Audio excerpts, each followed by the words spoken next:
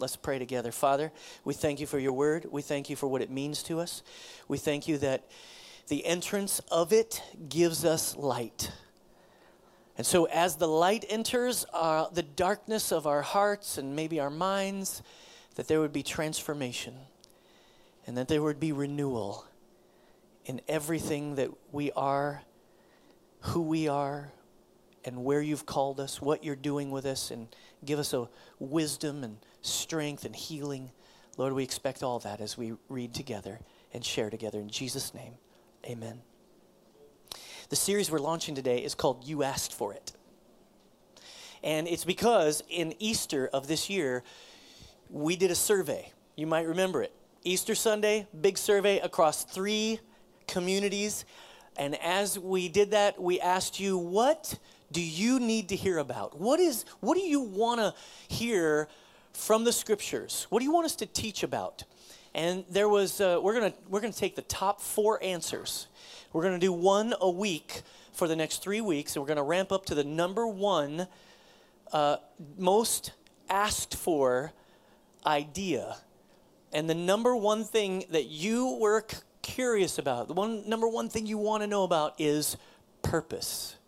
We're going to spend several weeks on purpose. What is our purpose? What is my purpose? What does God think about me? Where is he taking me? What am I supposed to do? We're going to talk about that. And so for the next 3 weeks, we're going to do the other 3. And so today's message is dealing with difficult people. This is going to be an awesome message, but for some of you, it may be a little tricky. Because the person we're actually talking about is sitting next to you. It's possible. We're going to talk about dealing with difficult people because all of us deal with difficult people. Regardless of who we are, who we're in contact with, what our family's like, what our friends are like, there's always difficult people that we're going to run into.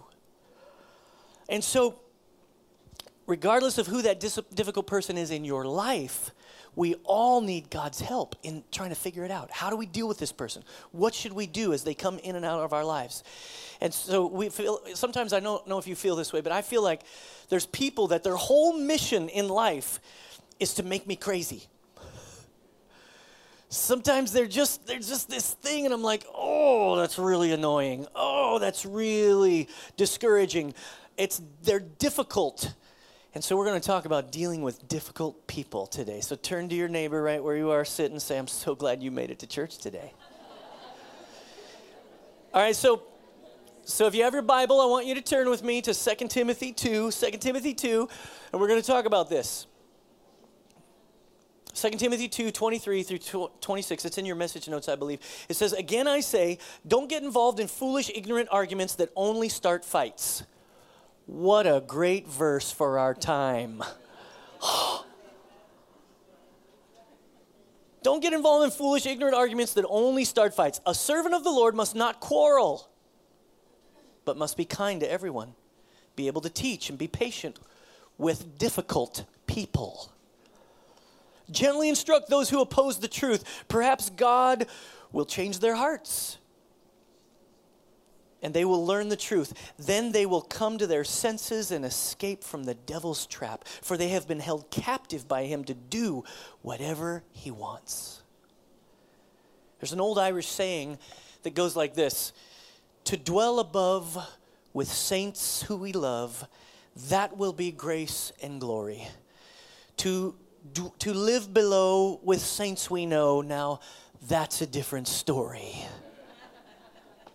It's really true, isn't it? For us to deal with difficult people, we have to understand them. To deal with difficult people, you have to understand them. I know you want to understand them. You just want to yell at them, call them names, and say you're stupid. That never really works. You got to understand them, because there's always going to be these people in your life who are difficult to get along with. Max Lucado said it this way. He says, some people have been called to be missionaries of misery sent into our world to wreak havoc.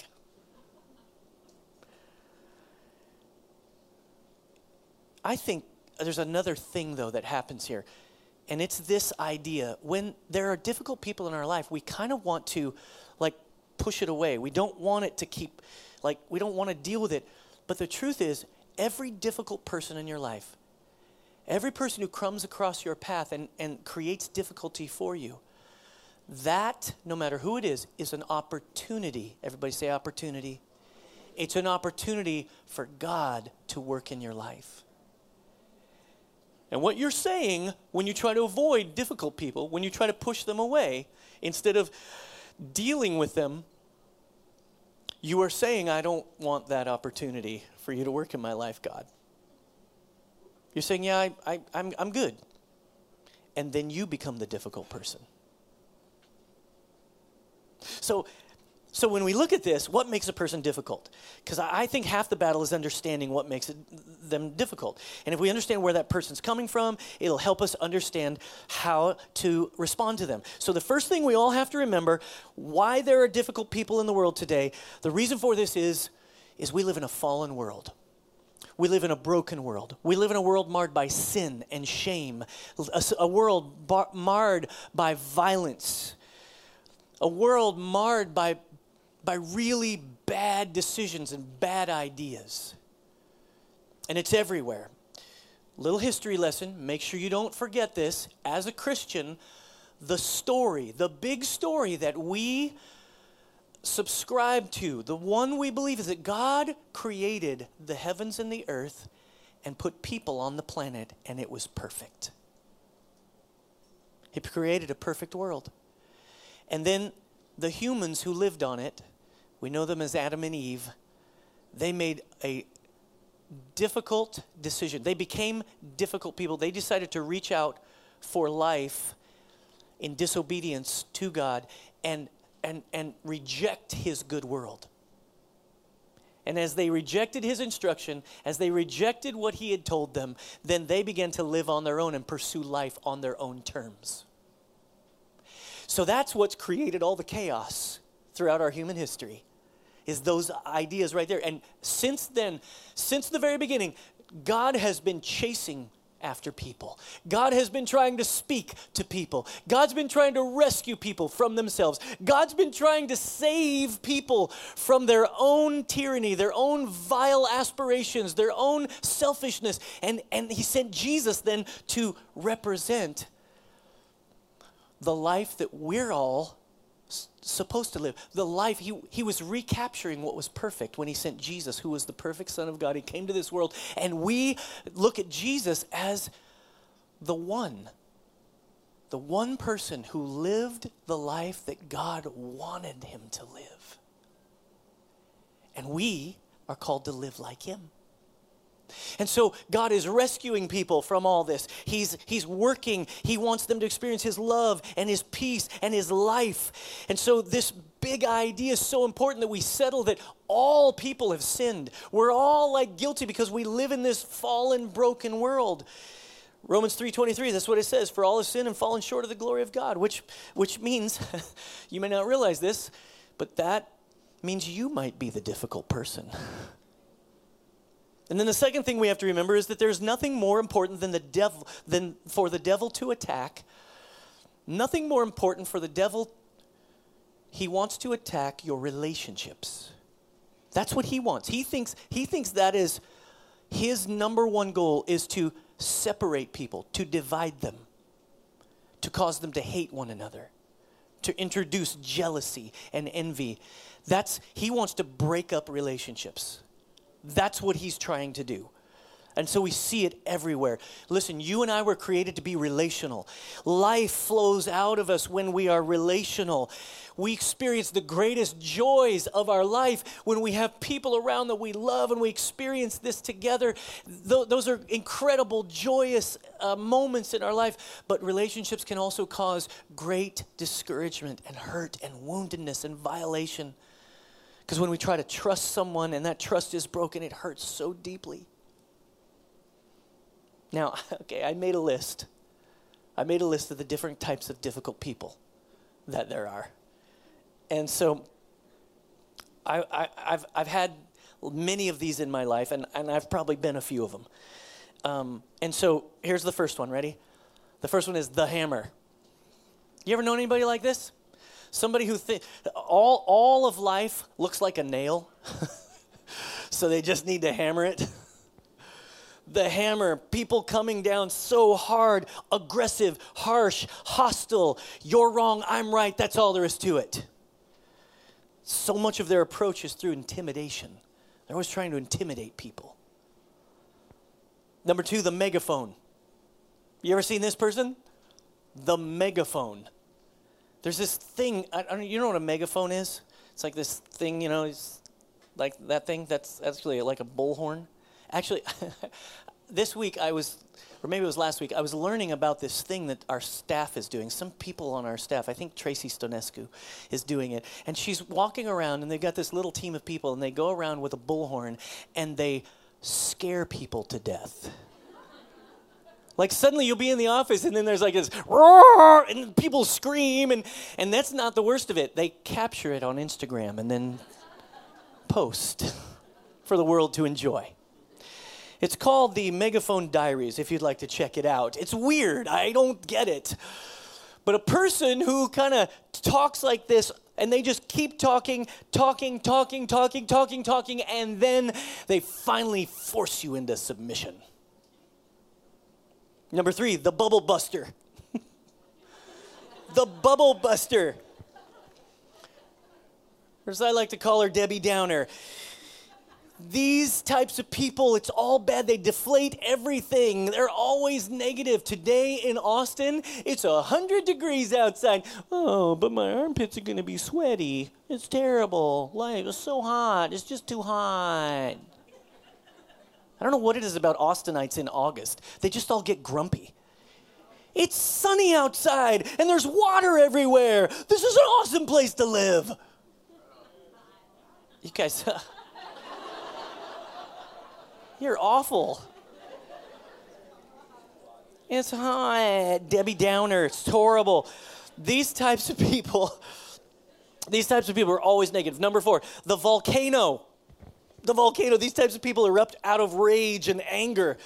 Always angry. There's a bunch of stuff suppressed down there. There's constantly spewing out hot lava of destructive words and anger. And it just comes out of nowhere. Number 5, the space cadet. Some of you are looking at that and thinking, I've never met a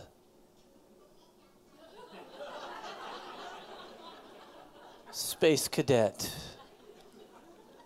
Here's the problem with space cadets is they live in their own little world, only they don't know that it's their own little world. And so you try to talk to them, they're not home. Hello. McFly. 6th is the clam. The clam. These types of people are great at the silent treatment. They just shut down. They manipulate you by using the mute button.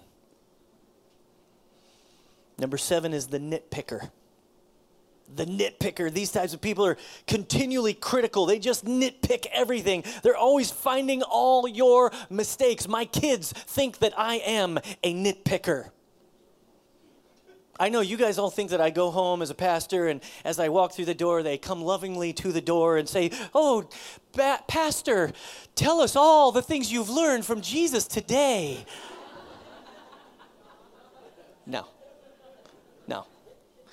No, pastors are people too. You need to remember that. They need Jesus just as much as you, probably more. The nitpicker is a person that kind of nitpicks everything. And honestly, I have been guilty of this. Some of my staff thinks I am too. But they're always finding the mistakes. Number 8, the crybaby.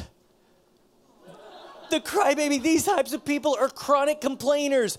They're constantly whining and they pout. Here's the thing about these people. They pout to get their way.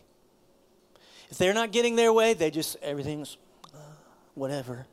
Sure, whatever. Okay, I guess, if that's the way you want it. That's called pouting. That's called pouting. We all need to grow up, stop pouting. Number 9, the user. These types of people are the manipulators. These are constantly trying to control you, constantly trying to get their way over you. Number 10, finally, is the garbage collector. The garbage collector is the person who just keeps collecting stuff. They collect garbage from other people. They're rehearsing their own garbage from the past.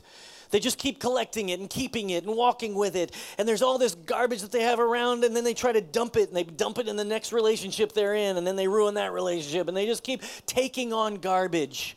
These are the different types of difficult people that you're going to encounter in your lives. And the reality is that you're going to have to choose. Everybody say choose.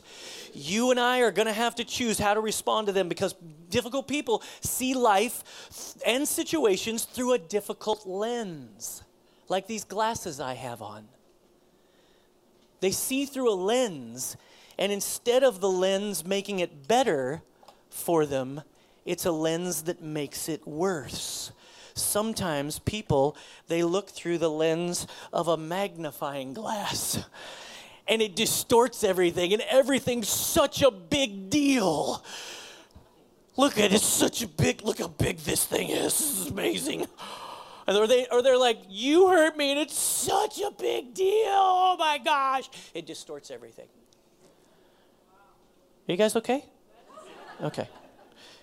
Sometimes that's what happens. Sometimes you guys we meet difficult people who, like, they have this lens where there's just layers and layers. Like, you think you're peeling back one, and then, oops, there's another one. And it's just deeper and deeper, layer after layer, and you just keep trying, and there's layers, and they just become difficult. They need something way down deep on the inside of them. They need Jesus to help them. And then other people, I think this is the one that we probably all suffer from the most.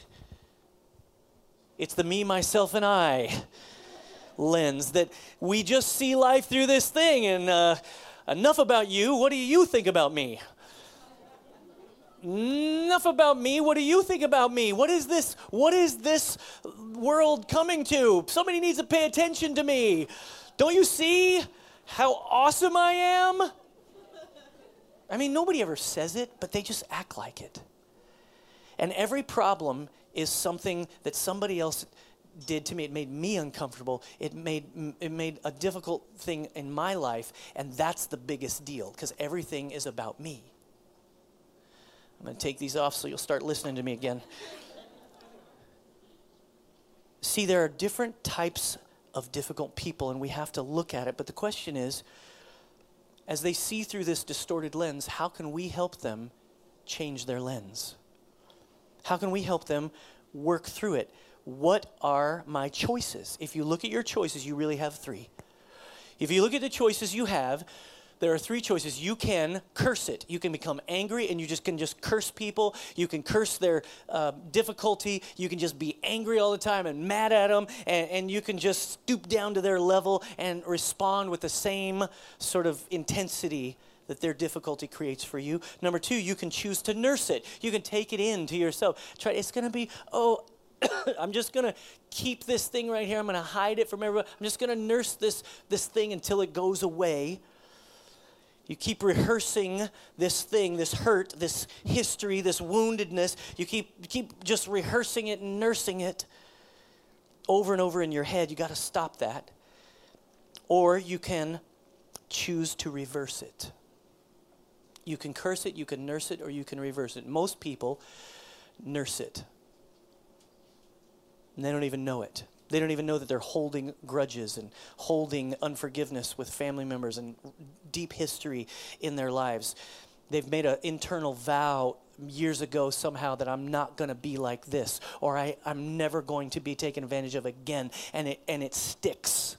And they nurse this thing that makes them, but there's tons of people who are angry and they just curse it. But you and I, as Christians, are called to reverse it. This is what Jesus said. This is how Jesus said to do it. Matthew 5:38 through 45. He says, here's another old saying that deserves a second look.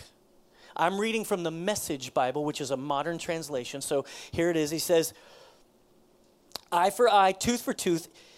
Is that going to get us anywhere? Here's what I propose. Don't hit back at all.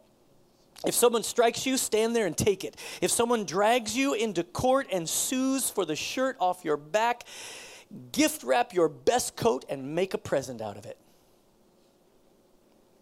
And if someone takes unfair advantage of you, use the occasion to practice the servant life. Do you believe what Jesus is saying here? I mean, do you understand what he's saying? Verse 42, he says, no more tit for tat stuff. Just live generously. You're familiar with the old written law, love your friend, love your neighbor, and its unwritten companion, hate your enemy. I'm challenging that. I'm telling you to love your enemies. Let them bring out the best in you instead of the worst, not the worst. When someone gives you a hard time, respond with the energies of prayer. For then you are working out of your true selves, your God-created selves. This is what God does. He gives his best, the sun to warm and the rain to nourish to everyone, regardless of the good or the bad, the nice or the nasty. See, here's what you have to come face to face with today, One Chapel, is you and I, as God followers, as Jesus followers, are supposed to reverse all of these terrible things that are happening in our broken world. And when a difficult person comes to you, you and I, when we respond in the opposite spirit, when they come to you with anger and we respond oppositely, in other words, a gentle answer. If we meet them with anger, we lose them. If we answer gently, it turns down the wrath volume in that difficult person. We are supposed to respond in the opposite spirit because we're from an opposite kingdom. There's a kingdom that Jesus ushered into the world, and it's a kingdom of life and a kingdom of love and a kingdom of honesty. And so we meet every deception with vulnerability and honesty. We meet pride with humility instead of our own arrogance. We meet violation with forgiveness. This is what we're called to do. I want you to look at these biblical responses for dealing with difficult people, because the truth is, it is difficult. Relationships are fragile. Relationships are difficult to wrestle to the ground and to keep right. But this is what we're called to do. Relationships can cause deep wounds, but God has a way for us to treat those relationships. And even those volcanic things that come out of relationships, come out of our lives or other people's lives, relationships where you feel like people are abusing you or manipulating, controlling you, God needs to help you and I to break through that, to navigate what's right, how to respond. So what does the Bible have to say about dealing with difficult people? Here's 6 things. Ready? Number 1, realize that you cannot please everyone. Oh, you weren't expecting that, were you? Realize you cannot please everyone. If you try to please everyone, you are trapped. If you try to please everybody, you are living for the wrong thing. Look at what Jesus said. This little verse in John 5:30, he says, by myself I can do nothing. He says, I judge only as I hear, and my judgment is just, for I seek not to please myself, but him who sent me. This is what Jesus is saying. He's saying, I'm not doing stuff of my own thinking or my own ideas. My judgments are just because I only say what he says. I only do what he tells me to do. Jesus decided that he was going to be a God pleaser, not a man pleaser, not a people pleaser. Now, I confess to you, it's easy to become a people pleaser. Many, many pastors fall into the trap. And I am one of them. I want you to be happy. And I want to do things that will make you happy. You can imagine how that affects discipleship. When you're trying to wrestle with somebody and what's going on in their lives. But this thing of people pleasing, it goes nowhere good because it enslaves your heart to other people. What we have to do is decide we're going to be God pleasers. Amy and I, we talked about this on our sabbatical while we were away, and we were discussing and what we want to do in our lives and how we want to change things that we've seen that have developed. And this is a time to kind of reverse some of that. And so we're trying a new thing to not be people pleasers. We're trying this new thing called disappointing people. Because here's the problem. You are going to disappoint people. There's no way around it. And it may be that all of us will be called at one point, at some point or another in our lives, to do what God asks us to do, and thereby displeasing all the others around us. Marty Irwin.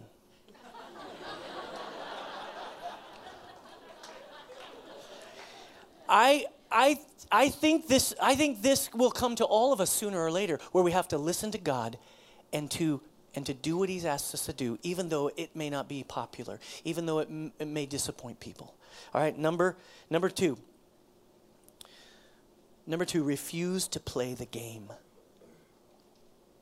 Oh, let me just say this about people pleasing and God pleasing. When you choose that God's going to be the one that you please rather than people, it simplifies your life because you're only listening to one person.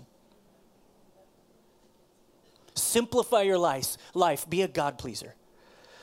Number two, refuse to play the game. John 2:22 says, but Jesus didn't trust them because he knew all about people. You didn't know that little verse was in there, did you? Jesus didn't play the game because he knows how humans are wired.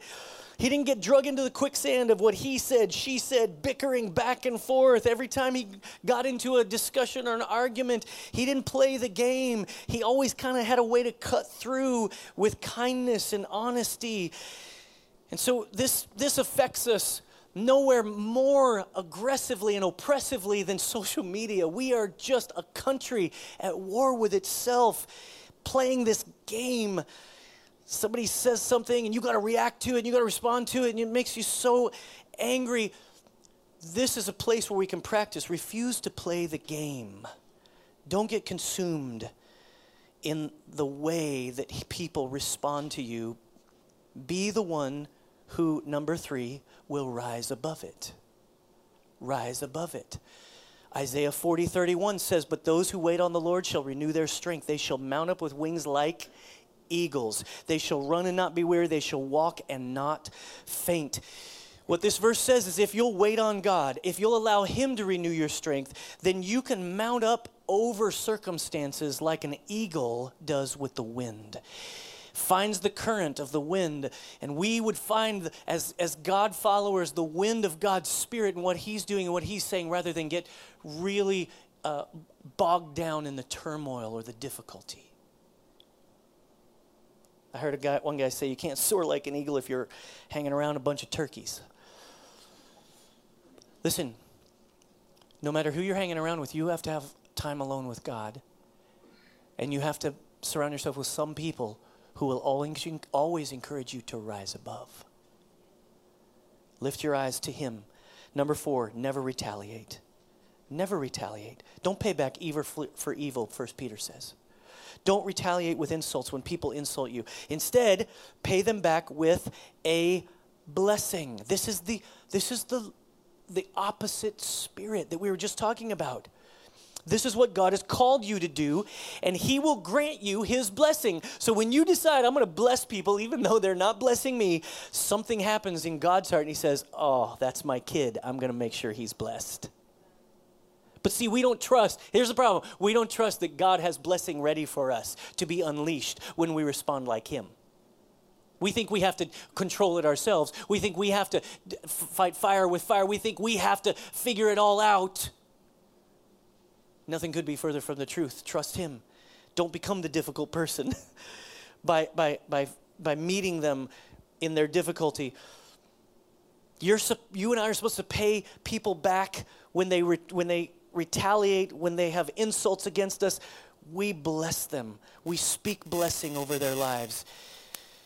We want to pay them back. I don't think I've seen anybody in my life do this better than my wife. Because the reason I've seen it is because I get to be up close. You guys think she's like a beautiful, kind of sweet, just like she never has a bad word to say or anything like that. And that is true. Because she wrestles this thing to the ground and decides, and I've watched her do it, to speak blessing rather than cursing. I've watched her. I've been up close. There's a mama bear in there that can take your head off. I'm just telling you. If you do anything to her kids, you're in trouble. Our flesh wants to retaliate. I mean, this is hard. What I'm talking about is hard. It's not easy. It happens in your marriage. It happens at work. It happens, we start to collect these little things that people do to us, and we kind of, by 1,000 little paper cuts, become this angry, irritated person. God wants to heal you and me of that. And he wants us to speak blessing when we're dealing with a person who's tormented.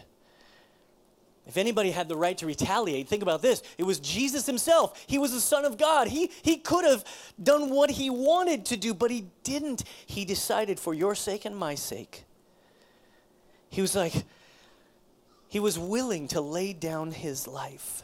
When he was verbally berated, when he was physically abused, when he was tortured, he didn't retaliate. He could have said, because of his power and his authority as a Son of God, he could have just said, you're coming after me? All right.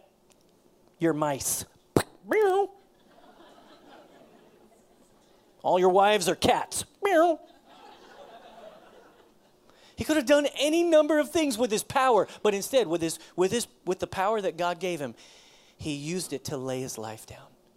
God gives you and I the same power, the power of the Spirit, the work of his life in us. And as he gives it to us, then we use it not to punish people, not to meet them where they're at with their level of dysfunction, but we meet them with blessing, and we meet them at this place where we speak blessing into their lives. We never retaliate. Number 5, we release them.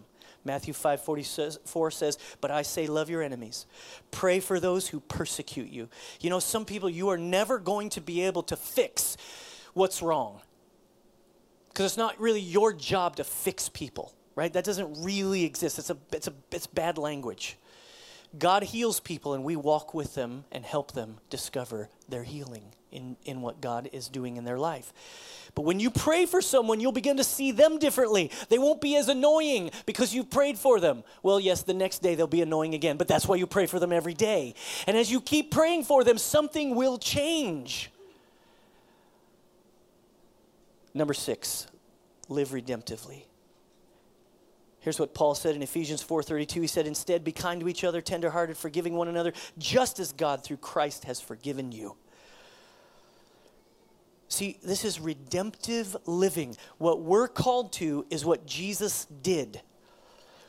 The only way we're able to do this, only way we're able to meet with difficult people and work through it and navigate is by experiencing God's love and forgiveness ourselves. Because here's the thing. You'll never have to forgive someone more than you've been forgiven.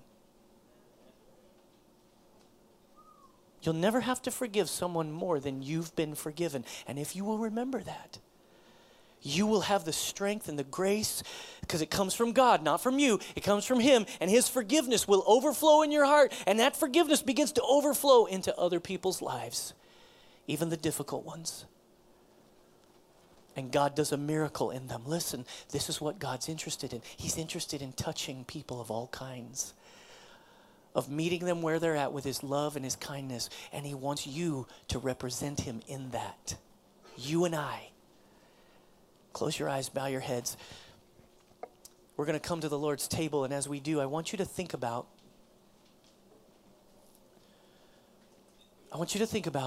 whether or not God is leading you to forgive someone. Whether or not you need to allow forgiveness to spill out of your heart into somebody else's life who's been difficult for you to deal with. Maybe you've done it before. Maybe you've made the choice, the decision, but you come to this moment and here it is, and God's reminding you, hey, I want you to take care of this. Hey, maybe you're the person who feels like need to be forgiven. Maybe you're realizing, as we've been talking, I am living as a difficult person. I make life difficult for people. I don't want to do that. God, forgive me. And as he forgives you, he'll begin to work in you, and that forgiveness will begin to work its way through all kinds of things. Some of you have horrendous history where your family members were violating you or abusing you, and I don't want to treat this as some kind of simple, easy thing. I think it's challenging. But all I'm asking you to do today is make a choice. The choice is to forgive. And the choice is to release. And the choice is to not retaliate. And the choice is to not play the game. The choice is for you to follow after Jesus. And if you'll do that, you will find something bubbling up inside of you. Life and love and peace and confidence and security. As we come to this table, I want you to think about those two things. Forgive people and be forgiven. Because this bread represents the body of Jesus that was broken for you and me so that we could be healed. This cup represents the blood of Jesus for the forgiveness of every sin that we've ever committed. He can forgive you for the sin that's in your heart right now and for the sin that you committed 20 years ago. He's here to wipe the slate clean. Would you come to this table and let him do that? Father, we ask you, we invite you, we look to you, we invite you into our hearts to take inventory and to struggle through these questions and then to be obedient, to forgive like you forgave us. Lord, I pray that you would show your mercy to all of us as we come to this table and forgive us our sins, and cleanse us and heal us and give us a brand new start today. Lord, we invite you into the process now as we join you at the table. In Jesus' name, amen. We practice open communion at One Chapel.